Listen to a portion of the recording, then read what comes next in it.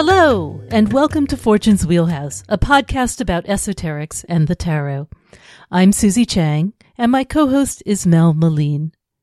The first 78 episodes of Fortune's Wheelhouse offer a card-by-card breakdown of occult correspondences and symbolism in the tarot, and if you're a new listener, you may want to start there.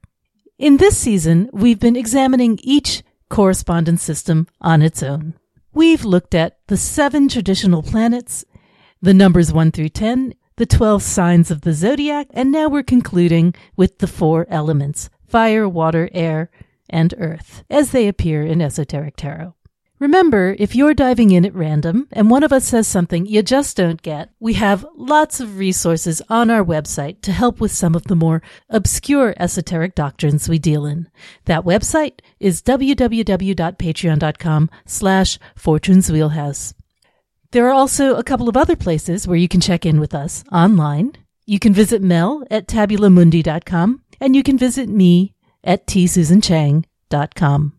If you'd like to make contact over social media, you can also join over 900 smart, nice, like-minded friends at the Fortune's Wheelhouse Academy group on Facebook, which is free to all to join. As you know, each episode we have a giveaway. Last time our prize was a copy of my own new book on the minors, which is called 36 Secrets, A Decanic Journey Through the Minor Arcana of the Tarot. And our winner was Eileen in Ohio. Congratulations, Eileen. If you're not Eileen and you'd like your own copy of 36 Secrets, you can find it at a variety of online booksellers.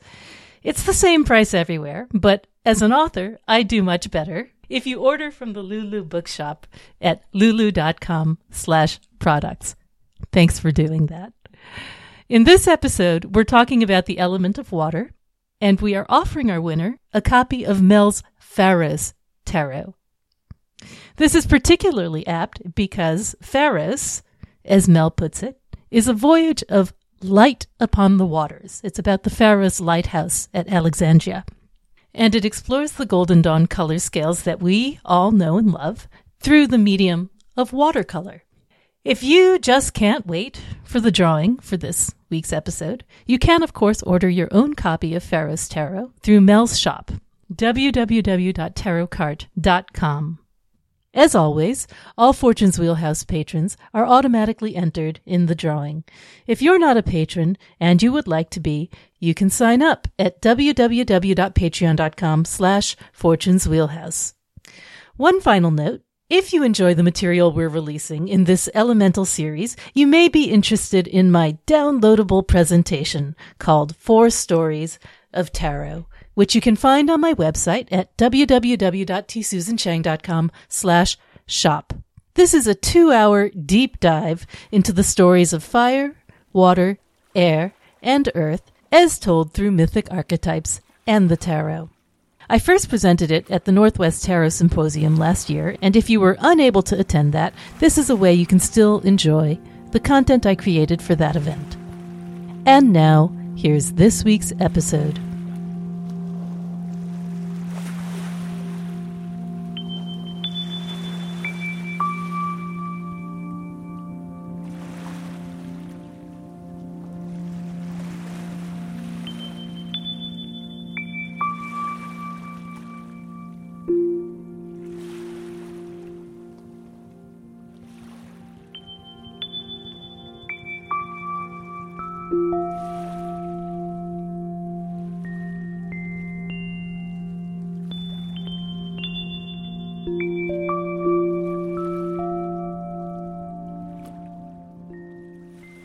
Hi, everybody. We are back, and we are here to talk today about the element of water as it appears in esoteric tarot. So that means that we'll be talking about, first of all, the major arcanum of elemental water, which is the Hanged Man, as I'm sure you all know. And then we'll be talking about the 3 watery zodiacal majors, which are the Chariot, Death, and the Moon. I suppose we could also consider the High Priestess a watery major because she's associated with the moon. Yeah, the moon is very much associated with water. Mm-hmm. Not the moon card, but the moon right. priestess. Yeah. To everyone's everlasting consternation. And then we'll be talking about the entire suit of cups associated with water and the rank of queens, which are watery, as everyone agrees. Yeah, so the elemental qualities of water, according to Western philosophy, generally literally the opposite of of fire. Exactly. Where fire was hot and dry, water is wet and cold, which comes as a surprise to no one. Water's wet, everybody. Stop the presses. One thing that's cool, I read somewhere, I think this was Aristotle, I wish I had written it down, but, in addition to hot and dry, there were two other kind of qualities assigned. Fire was rare and acute, and I think rare meaning rarefied, Yes, I've seen that as subtle versus dense. Yeah. And then water was dense and obtuse. Yes, exactly. Dense and obtuse. I really like that. Insulting. It sounds very insulting. Don't take it personally, water signs. But anyway, so yeah, wet and cold. Dignity-wise, it has that modal polarity that it shares with Earth, the downward pointing glyph.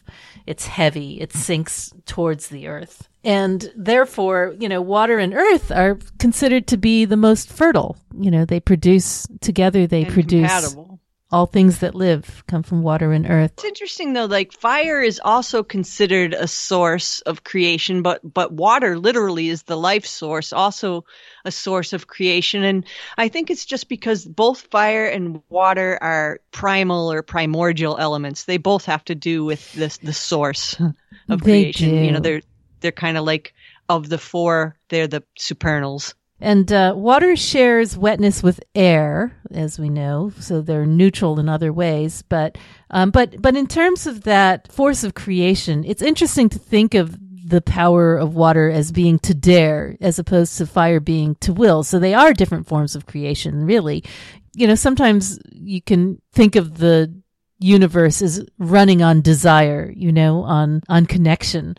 And that's interesting because it's almost sort of like using the concepts of archetypal male and female as creator forces to will and to dare. Desire seems to me like more of a fiery thing, but then there's desire and there's being receptive to receiving what you desire, which that receptive quality, daring could be, being willing to receive. Yes. Opening up to reception. Right. In a way, It's like letting go and being open to receive. Absolutely. Which is also a necessary part. That's right. I mean, the stories of water I find are always stories of sacrifice and surrender, which means that there's something you're surrendering to. Right. That's the letting go part, It's the letting go. It's the penetrative quality of fire and then the receptive quality of water, receiving that which, is coming. Right. And that they are counterparts to one another. Right. At some level. Yeah, that's the whole form and force polarity, Right. The force of fire and the form, the receptivity of form. Remember at the end of Promethea, Alan Moore's Promethea, they have sort of like a metaphor for the end times where they kind of use the swizzle stick in the martini glass, as primal fire and primal water. And that's it. That's one of my favorites. That's a good one. Quote unquote wand and quote unquote cup. Yes. I want a t-shirt with that on it. Yeah. I'm sure you could get one. We're talking about the hanged man, and what could be more submissive and more receptive than the hanged man, right? As opposed to judgment, fiery judgment or Eon, where literally bound to the tree. Yeah. And submitting to that larger story of what it is that you gain by submitting. And with water, it's always interesting because we talk about water as being emotions and feelings, but there's something truly spiritual about it, in terms of... it's definitely the most devotional of the elements. I mean, fire has some devotional qualities too, but I think water, especially, I consider it being, the mystics and the spiritualists and the devotional people and the scryers and, those who submit to the imagination. Exactly. That willingness to take that creative fire or to receive that creative fire and lose yourself to it, to sort of be transported and brought into ecstasy with it. Because for every creative act, there has to be someone who receives it, or else it's not done. If a tree falls in the forest and no one's there to hear it. So that, I think, is the lesson of the Hanged Man at some level, that when we still ourselves to receive, to listen, to let the ego fall silent, then we come into contact with the divine radiance. Yeah, it's definitely a story about faith and transcendence. Yes. The Hanged Man. Yes. I often think of those Cancer cards, the cards of the crab, as how to meet desire, how to recognize that there's an other. Whereas the stories of Scorpio are the literal sort of alchemical transformation, the surrender at the heart of the story, the deal that you strike to receive that otherworldly magic. And then the stories of Pisces are about how to rise in an altered state, the other side of the equation, what you get when you have gone through that resurrection, symbolic death. Exactly.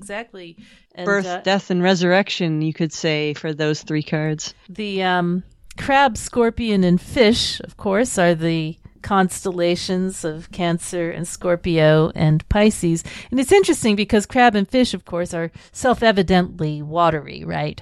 But the scorpion... But also the scorpion, the death card also has the three forms. So it also has the the eagle and the fish and the serpent all in there too. I thought it was the eagle, the phoenix, and the scorpion. But there's also Noon, there's a fish the fish form. Oh, Noon the fish. Yes. Okay. And also the scorpion carries its venom within. That's what it's known for, that sort of either fatal or life-giving medicine of ride or die. Ride or die. Yeah. It's interesting that the scorpion... Ride and die. That whole metaphor of the giving the scorpion a ride. Yes, over the stream, and then it stings its carrier, and because it cannot help it do so, it is in its nature. But a scorpion is a desert dwelling creature in life, but the thing we most associate with it is the fluid it carries within, which is interesting. Yeah, that is. It's interesting too that both fire and water are associated with forms of like purification, you know? So there's the purification by fire, but then there's the cleansing and baptismal aspect of water. That's right. I was thinking about that because of reading the Iliad and kind of looking closer at the rituals of sacrifice in there. And there's always something burning, because you have to have something burning and some animal fats. But there's also the lustral side of it where, in order to purify yourself, you have to wash yourself and then you throw the waters away, because the waters are contaminated with your human impurities. And water has that power, as we see with holy water and with the baptismal font. Water also has the quality of being mirror-like, which, reflective, and which kind of brings in the moon, the moon itself is like a mirror. And its relationship with the waters. In every way. And its relationship with the waters of the earth, the tides that rise and fall. Well, if we think about the chariot, there is always a quest quality to it in terms of that initiation of this whole process of sacrifice and surrender. We often equate, as people will remember from the chariot episode, the chariot with the Grail Knight. Right, the bearer of the Grail, yeah. Right, giant cup bearing holy blood. There's also the larger story of the Grail Knight in the sense that he has to be the one who submits to the principles of knighthood. The perfect knight is not the one who's the bloodiest or the most active or the most murderous, but the one who is the most divinely connected. Chivalrous.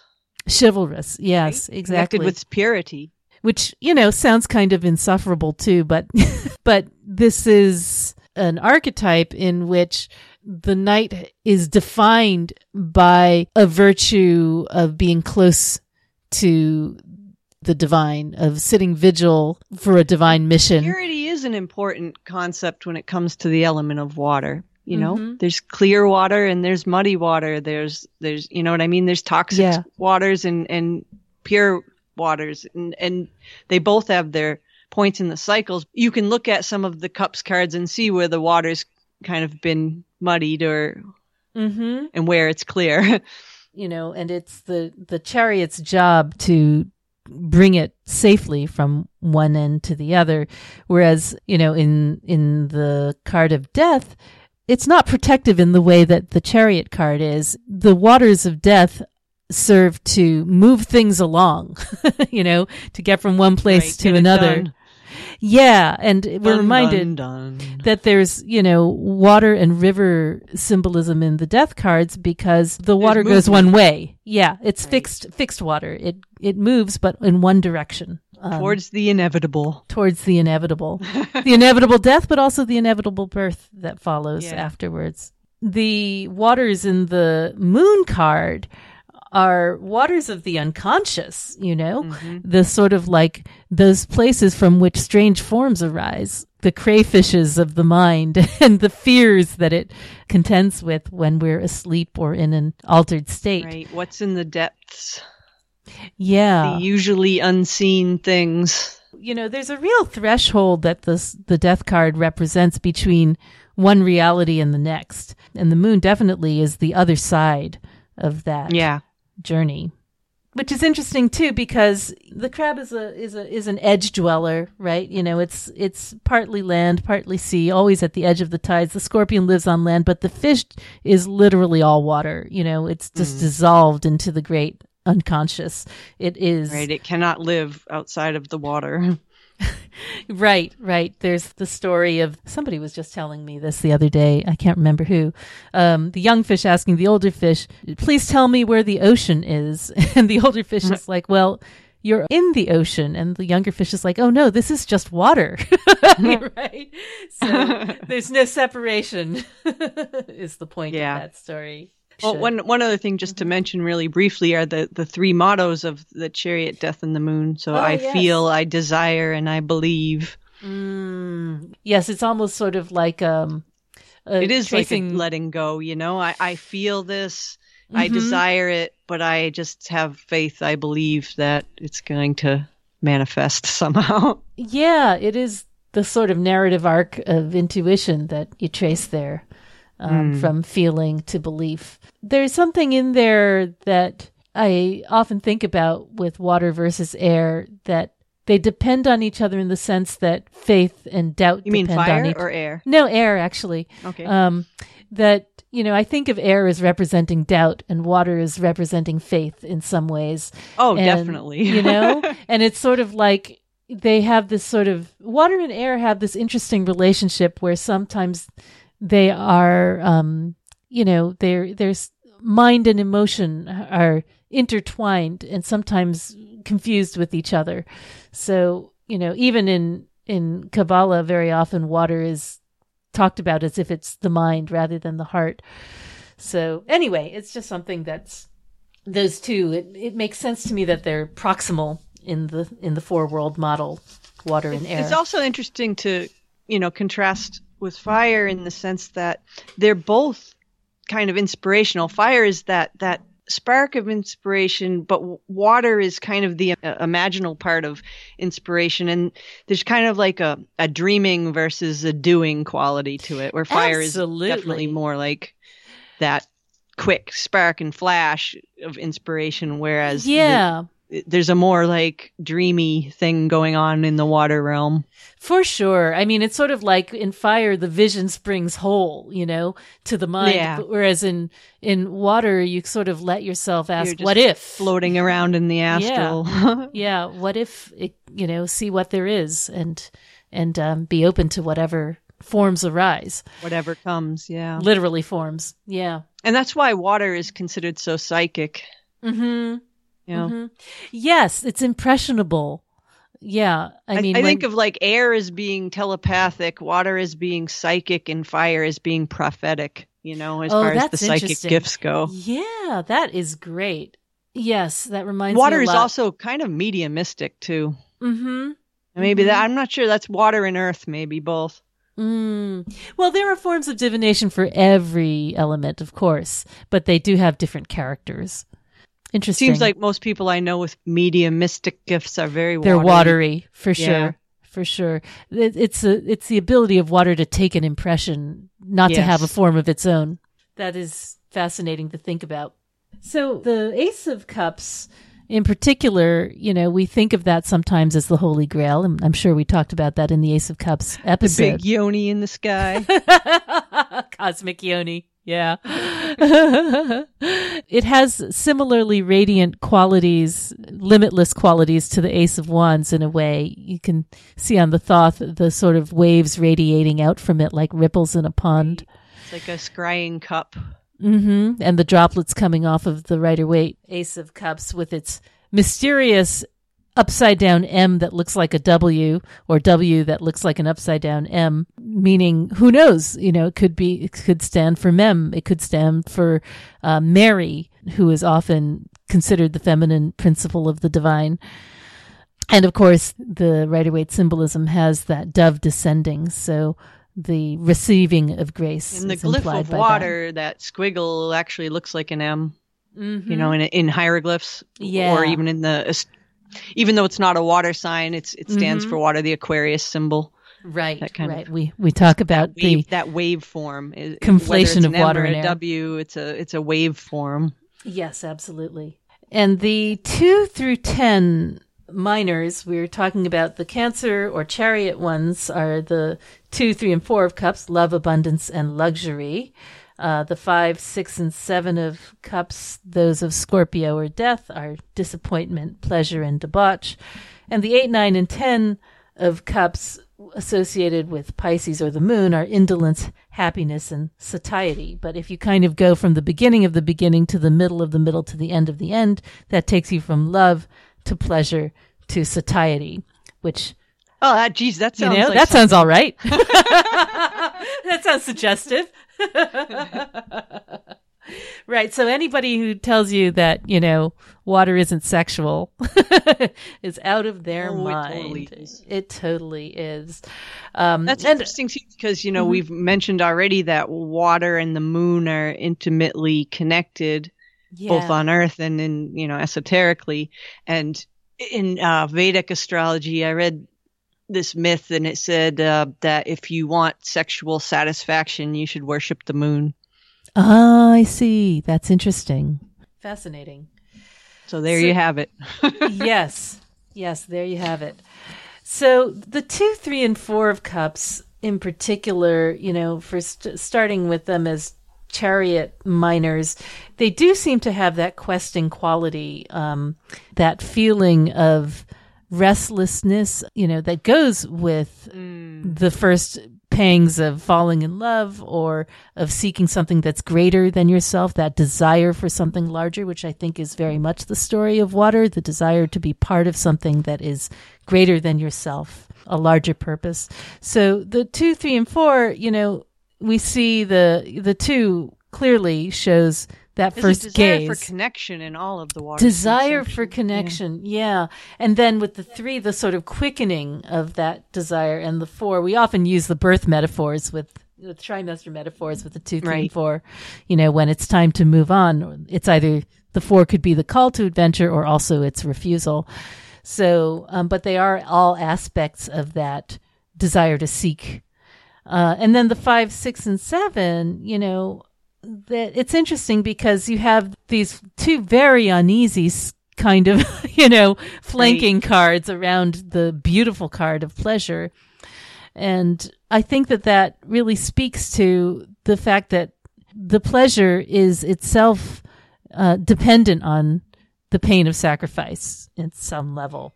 There's always a giving up of the self, which we can think of that as being seen in the Five of Cups, and then becoming something completely different in the Seven of Cups. There's a fermentation there, an alchemical change.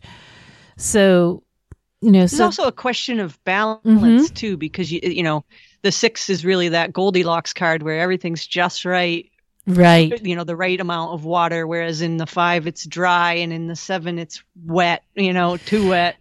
You could think of it that way. You could think of it that way.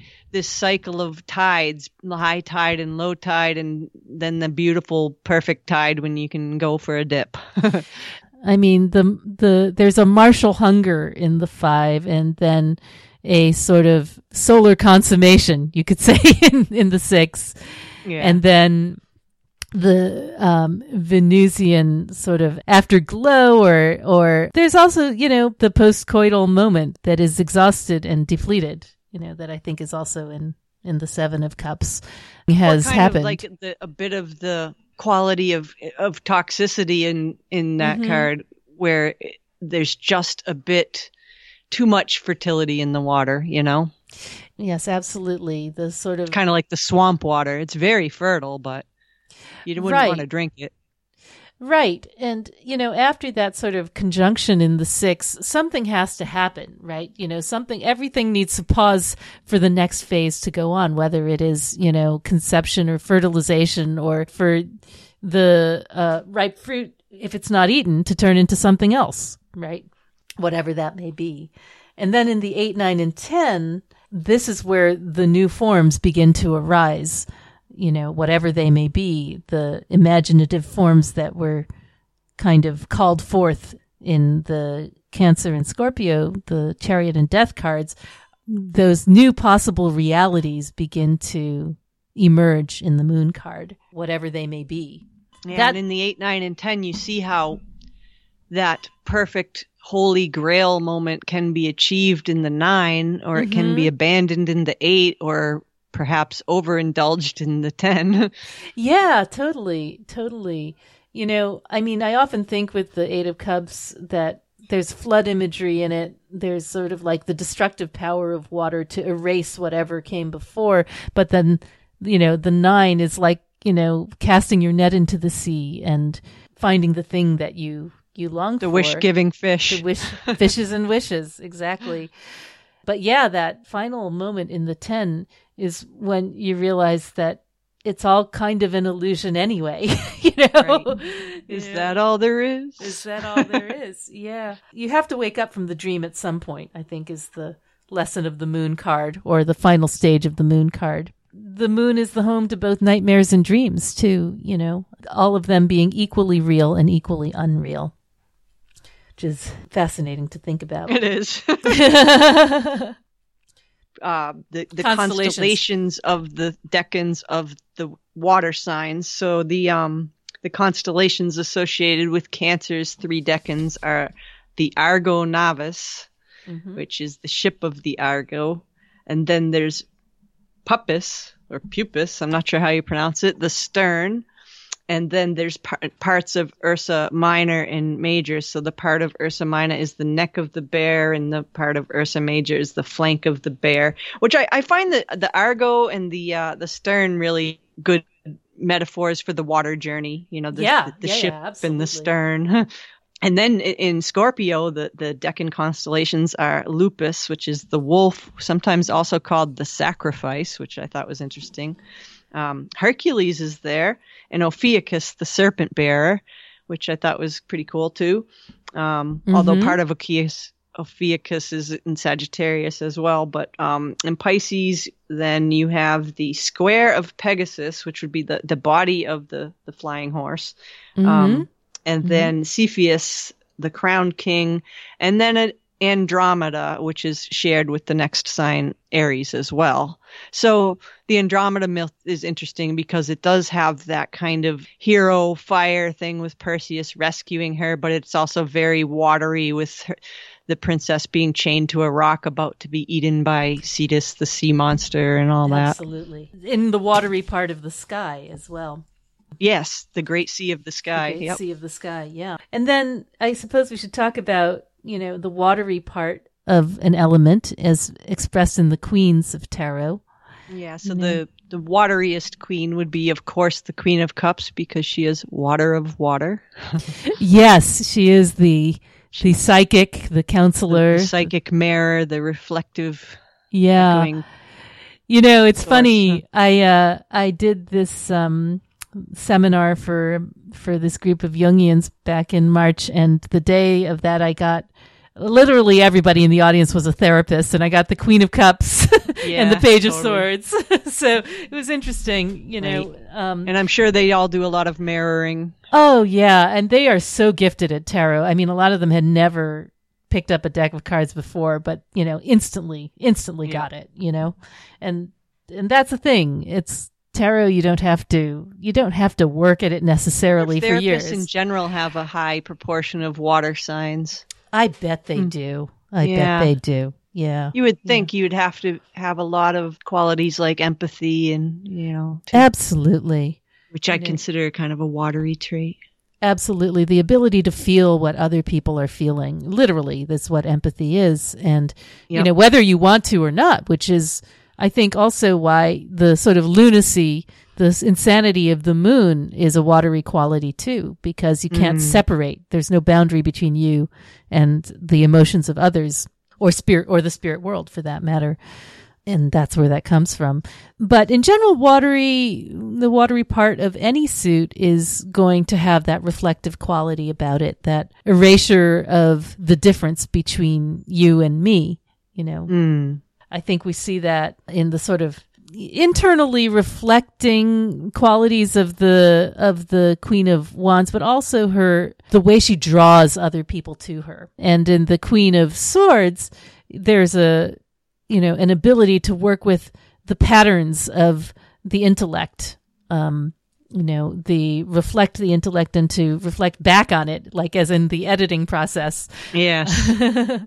Yeah. And, in the Queen of Discs or Pentacles, there's that ability to shape earth, shape matter into shape forms. The material. Yeah. And it's also cardinal too, which is a funny way to think about it, isn't it? Yeah. We think of cardinal as not being receptive at all, but nothing can start unless you receive as well as transmit. Yeah, I mean, I think cardinal. You can think of cardinal as like giving birth. Water, think about the sign of Cancer. So that's cardinal water. It's very watery. It's receptive in that sense. They're very receptive people, but they also have the ability to control a situation or try to. To be a matriarch of the family is to have some degree of control, for sure, Yes, absolutely. And to kind of set the design of the family in some way. But also the fact that process of receiving begins with receiving, with the act of creating a human being, but the process of designing it as the human lives in your body for 9 months, and then the act of beginning its life by giving birth to it. So cardinality is inherent in that, I think. So should we briefly go through the other cups courts? Yes. So knight, prince, and princess, or knight or king, queen, page or, prince or knight, and page or princess. Yeah. So Knight of Cups, the fiery part of water. He's that Holy Grail knight, on his spiritual quest or pursuit. We see him as active, but we can also see him as sitting as the King of Cups in Rider-Waite-Smith, the leader to whom you go for spiritual advice, the guru sitting on the mountain. Yeah, exactly. And then the queen we've talked about a little bit, with her psychic qualities and her ability to do emotional outreach. And then we have fascinating the prince. Yeah, Prince or Knight of Cups. Yeah, he who is he's a slippery character. Yeah, the artist of the floating world, the creator of lies that are truthful, the fabulist and the storyteller. Yeah, the speaking of the emotion, the air of water. Right. The one who drives the Queen of Swords absolutely batty. But, but there's I think an attraction between them as well. Air of Water and Water of Air. I often think of him as a master of metaphor, things that are not literally true, but true at a deeper level. And then there's the earthy part of water, the page or princess of cups, right? Who I often think of as being the dreamer of the batch, because, you need the dreaming body in order to receive the dream. Her body, the earthen part of her, is crucial to that.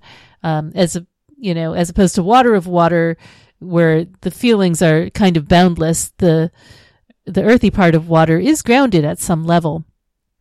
For sure. And I found that in practice that the Page of Cups has a real connection to the dead. And I never expected that, but it kind of makes sense given her sort of scorpionic center, scorpionic that definitely heart. would fit in with the mediumistic qualities, earth, the chthonic and the psychism of water. Right.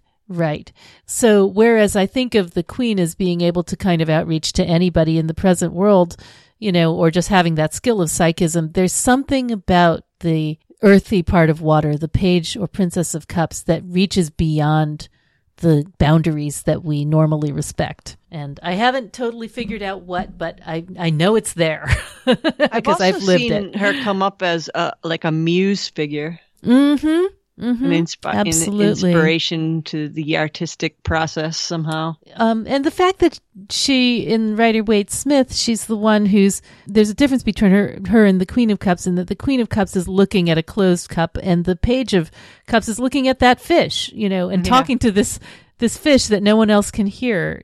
I don't know. There's something deeply imaginative about that, which I really quite love. All right. Should we talk some Kabbalah? Okay. So we're talking about the world of Bria, which is the creative world. Which makes sense. Yes. Sometimes Bria is called something from nothingness. The idea where absolute would be the nothingness. Exactly. And Bria is where something begins to happen. And in Lon Milo Duquette's model, here we have the inventor who receives the inspiration, the idea of rest from the archetypal world. Is it archetypal for Atzilut? I think it is. But here we have the idea of the thing, not the blueprint, that's in Yetzirah, but the idea of not chair. How to build it, just that it can exist. That it could exist. It's as if we've never sat down before. And now we have the idea of sitting down as a form of rest. This is where that light bulb goes off. In Yetzirah, we have a great deal of differentiation, the specifics of things. But here we have almost the Platonic form. Yeah. The ideal, what we think of when we think of chair. More amorphous. Because a chair could be, a padded thing or a wooden thing or any number of shapes or, sizes. It could be a rock stool, you sit on. It could be a meditation cushion or a bar stool, Yeah, and the thing that part is doesn't come into the Yetzirah where you design it.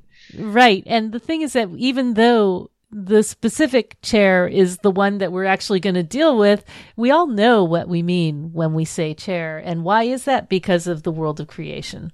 Because we all can hold that ideal form without necessarily fleshing it out. So letter-wise, couple things. I think we did Tetragrammaton first last time, so we'll do it again. This is Primal Hay. Primal Hay is the Great Mother. Right, the Great Mother, sometimes translated as window, but I understand that comes from the concept of beholding or to look. Yeah. Yeah, makes sense. You look through a window. Exactly. I've also heard that the three sort of parts of letter Hay, the crosspiece and the sort of two uprights, are thought, speech, and action, which are considered the three-headed Cerberus of Crowley's. Which one is it? You know what I'm talking about. We've gone over it before. So in the Cerberus figure in the Hermit card with its 3 heads are related to those concepts. Mm-hmm. But also, if you look at the letter He with the 2 sides, and it looks like a door or a portal, kind of. Right. It absolutely does. It's the thought, speech, and action are considered garments of the soul in Judaism, but I think the most important part of He is the fact that there's a gap between the left upright and the and the higher one and the cross piece, because if it were closed, then it would be letter Het, and that is sometimes correlated with breath, with the divine grace that allows you, the intake of breath that He represents as a letter. It is an inhalation, it is a breathing point, and it is receptive, of course, right? As both primal and final He, feminine in that way, which is another way of reading the gap in there. But the other letter, when we also have to consider not just the tetragrammaton, Mem. but the elemental letter, which is Mem, which is water itself. It is the only letter whose meaning literally matches with the element. I always consider the letter Mem too as with having an association to the Om, the great Om sound of that. That makes sense. Yeah. Is both silence and all sounds. Contains all, it's the seed of all. Mm-hmm. And it's the sound of both everything and silence at once. It seems very water-like. Yes, and the sound of the letter M is always associated with the mother everywhere. Mama. Right. And first word every baby says just about. It's that hungry opening and closing of the mouth, to feed and receive sustenance. In Judaism, the idea of water is also kind of correlated with the Torah itself, the wisdom of the divine, because it's said to be unaltered from where it pours at the top to the bottom, like a waterfall. Water always on the move, but it's still the same water from top to bottom. And when we receive it, it's received unaltered. So, there's a mystery to Mem. Right. It's the same water no matter what vessel or shape of vessel it's poured into. It takes on the shape. Exactly. So in terms of the 4 worlds also, we mentioned in the last episode that colors are the colors of Briah for the 10 Sephirot. The colors of Atzilut are used for the paths between the 22 paths between the 10 of Sephirot, but we combine Atzilut and Briah colors to form a whole in the model of the tree of life. So maybe we should talk. And if you look at the colors of the Ace through 10 or the Sephiroth for the Queen scale, they're really like quite basic, They're like the basic color you would think of. White brilliance for Keter, and then going down through gray, black for Binah, gray for Chokmah, black for Binah, blue for Hesed, scarlet red for Gevorah, which is obviously what you'd think of for, Gevorah Mars, you think of red. And then for the sun, Tiferet, yellow, very obvious colors. And then for Venus, green, for the 7, green Venus. Yep. And for Hod, orange, and Yesod, or the 9, violet. And for the 10, then we have that 4-fold division that of citrine, olive, russet, and black in that saltire cross pattern. Right, which are themselves derived from mixtures of the Sephirot above. Mixtures of the 4 elements. So it's really interesting. So it's like they're all very obvious. Like when you would think of the concept of what they represent. Here in Malkut for the Queen scale, you literally get the 4 elements that are present here on Earth. Yes, you get everything that you would learn as colors in kindergarten. Right, and even when we go further down into the Briatic colors of the majors, you see sort of those somewhat secondary colors. There's a lot of blended blues and reds and mixed greens and browns kind of a thing. Although they are not quite yet what you would expect to see in the natural world. We get into that more with Yetzirah and Asiya. I mean, by natural world, I mean like the world, the earth, as opposed to the sky. Right. Yeah, there's a lot of kind of aquatic sea colors actually in the Briatic colors. Yeah, that makes sense. Which makes a lot of sense. You can kind of imagine seeing the ocean in all these different colors. Except for maybe the last few. Shall we talk myths a little bit? Okay. My favorite one to talk about with the element of water is the one that you reference in your Hanged Man card, is the myth of Odin. Right. You know? Hanging on the tree. Yeah. Literally hanging out. Yeah. And that, to me, really encapsulates this kind of quest narrative that goes right, and because sacrifice. He did it for a purpose, to seek wisdom, to let go of something in order to gain wisdom. Exactly. So in the first part of the myth, you know, he's seeking magic. He's seeking something that is beyond what is apparent to his senses, wants to be part of something larger, as opposed to the gods, the other gods who are quite happy, you know, just being gods. But Odin always is motivated by wanting to know more, which is why he's a knowledge god as well as a magic god as well as a war god, because all Norse gods are war gods. Right. But it's true. It's true. But he, but he has that, I think of him often as setting off in the chariot, and I often draw an equation between the chariot card and Odin and his pairs of beasts, you know, his pairs of ravens, his pairs of wolves. Yes. That accompany him, Munin and Hugin, and I forget the names of the wolves, but they've got names too. Yep. You know, so he sets forth mastering his appetites in that way, as the same way as the chariot, in order to find what he needs to find. And I think there is that negotiation of appetite in those 2, 3, and 4 of cups. In the 5, 6, and 7, or in the death card, he literally sacrifices himself to himself, is the phrase, which is fascinating, isn't it? You know, what does that even mean, to sacrifice yourself to yourself? Because we're very familiar with the concept of sacrificing to gods, you know, or to others, but to sacrifice yourself to yourself is to want to connect with meaning in a much deeper level, you know, and to give up. It's an acknowledgement of the divinity within too. Yeah.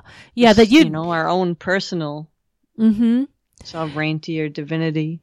The exterior world whose rules we live by all the time is only part of the equation. And I think that, you know, the sacrifice of yourself to yourself is what the Jungians call turning a friendly face to the unconscious, recognizing that there's a part of you that is unknown to you and that you can only thrive on it by being open to it, even though you cannot know it entirely.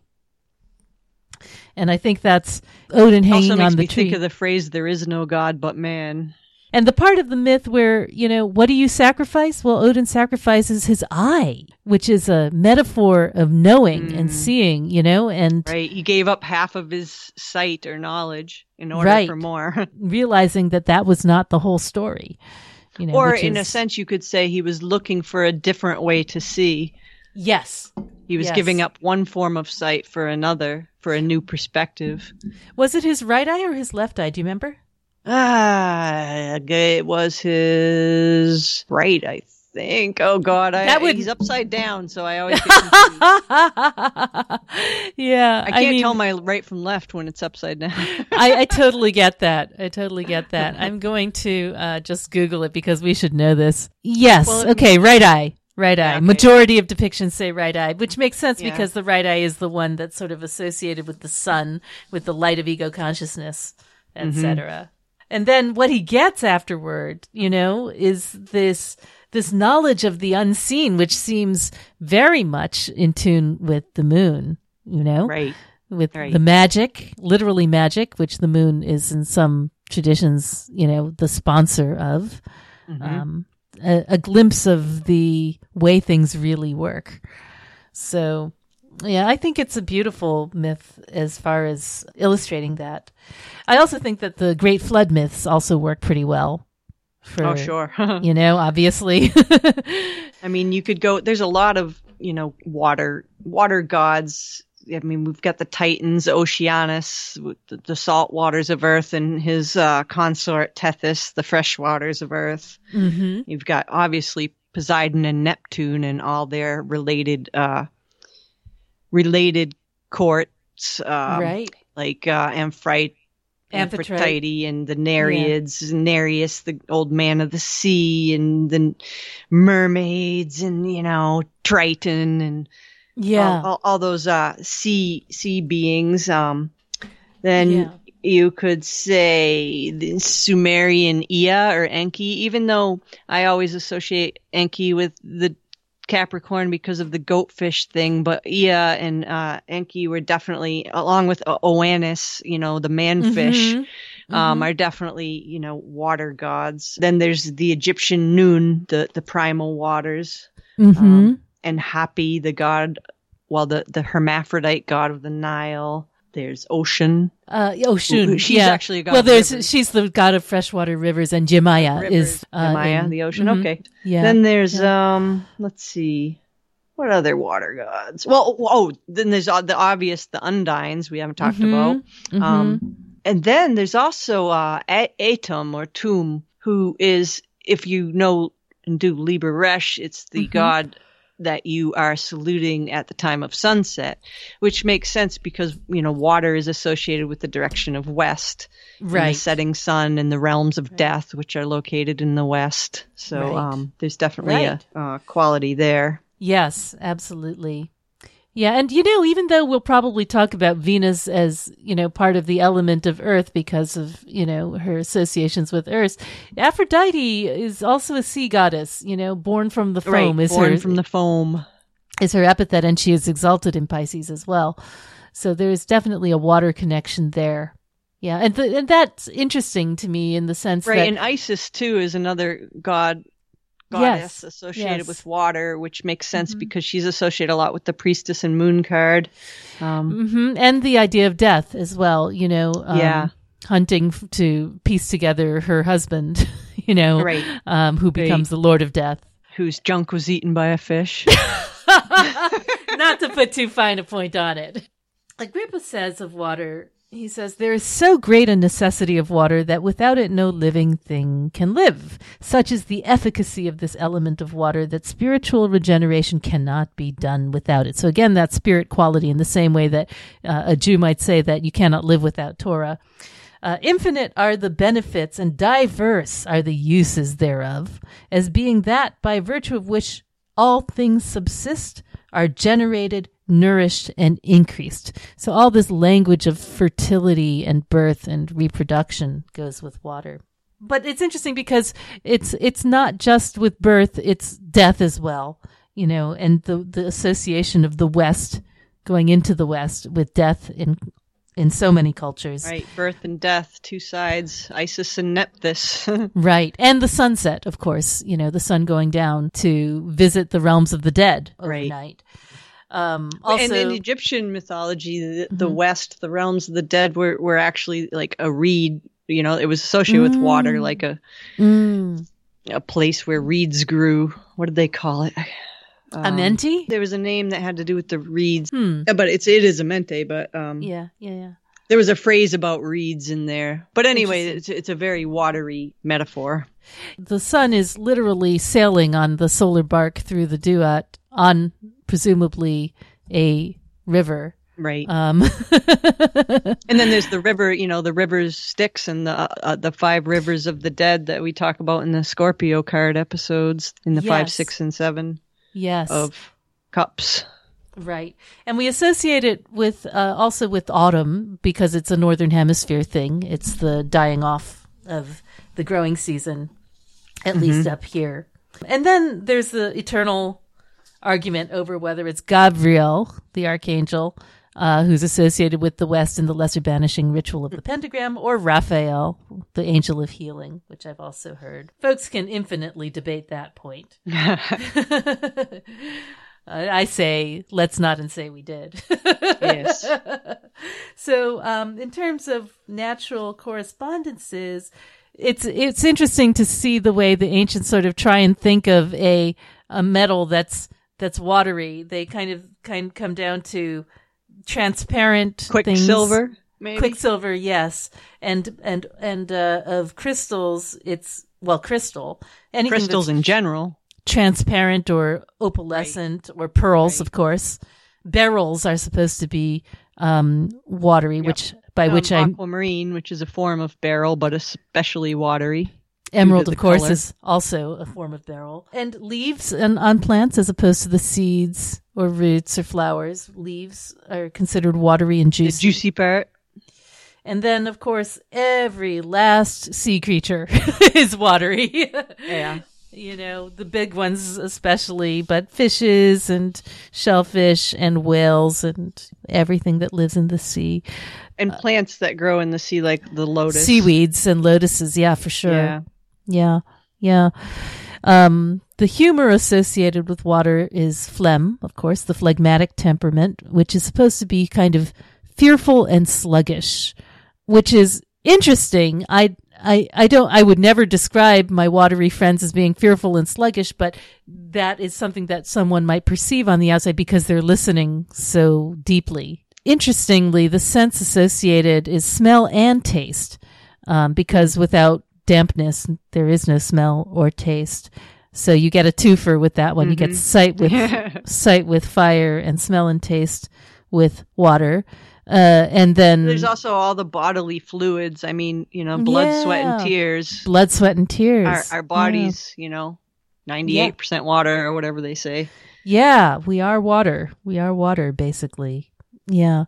The faculty of imagination, as opposed to, reason, which is the airy one, and understanding, which is the fiery one, and the senses, which is the earthy one. But imagination, as you can well imagine, belongs to water. As far as the powers go for the Hanged Man card, kind of interesting in that one of the powers is the Great Work, and one is crystal gazing, which both kind of make sense to me for water. Yeah. And the other one that's interesting to me is talismans.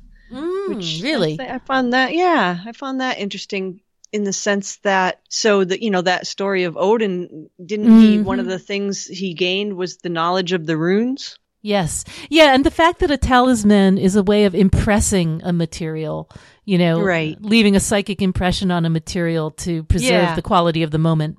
Yep. That makes sense.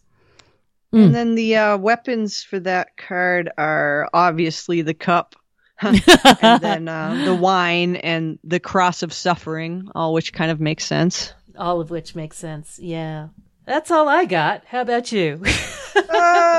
Yeah, that's pretty much all I got, other than for correspondences. I guess if you're going to mention the chakras, that would be the sexual chakra, the second chakra, which kind of makes sense because we talked about the sexual nature of this little, and the idea of soma, is really associated with the moon and water. Yeah, the nectar of eternal life also, I suppose, ambrosia. Oh, and as far as spiritual practices goes, so in addition to practicing fire yoga, like I talked about a little bit in the fire episode, one of the things that I do for a water spiritual practice is the art of ritual bathing, where you kind of turn your bath into a ritual intended to purify you of any influences, internal or external, that don't serve you, through different practices like adding certain things to the water like salt or herbs or beer or things like that cleanse and nourish the spiritual body. Yes. The etheric body. Absolutely. Spiritual baths are a really important part of the African traditional religions, the ATRs, as well as in Hoodoo. Part of transforming the body. I'm a big fan of baths in general. I'm a big bath person. I love baths. I do in principle, but, I can't sit there for more than 5 minutes without feeling overheated and impatient. So I guess I'm not a bath person. I do love to swim, though. I love feeling overheated. Okay, so I think that concludes our journey through water in Esoteric Tarot. Thank you for diving deep and swimming the entire distance with us. We will be back next time with the element of air. Dun dun dun. See you then. And that's our show for today. You can find us at www.patreon.com/fortuneswheelhouse, where you'll also find new episode announcements and loads of extra articles and visuals which will help you follow along with the show. If you appreciate what Mel and I have done here at Fortune's Wheelhouse, please consider leaving us a 5-star review or rating on iTunes, Apple Podcasts, or Google Play. And if you'd like to support the making of this podcast and gain access to all the member perks that come with that, please consider becoming a patron at any level you like by visiting www.patreon.com/fortuneswheelhouse. You can also explore Fortune's Wheelhouse gear, like t-shirts, tote bags, coffee mugs, and more, by checking out our Redbubble shop. That's at www.redbubble.com/people/wheelhouse93/shop. Mel's beautiful books, decks, and prints can be found at tarotcart.com. And my book, Tarot Cases, Astrological Perfumes, and Online Tarot Class can be found at tsusanchang.com. Treat yourself to the tarot gift you've always wanted, because you are a hero of the astral plane, and we so appreciate your support.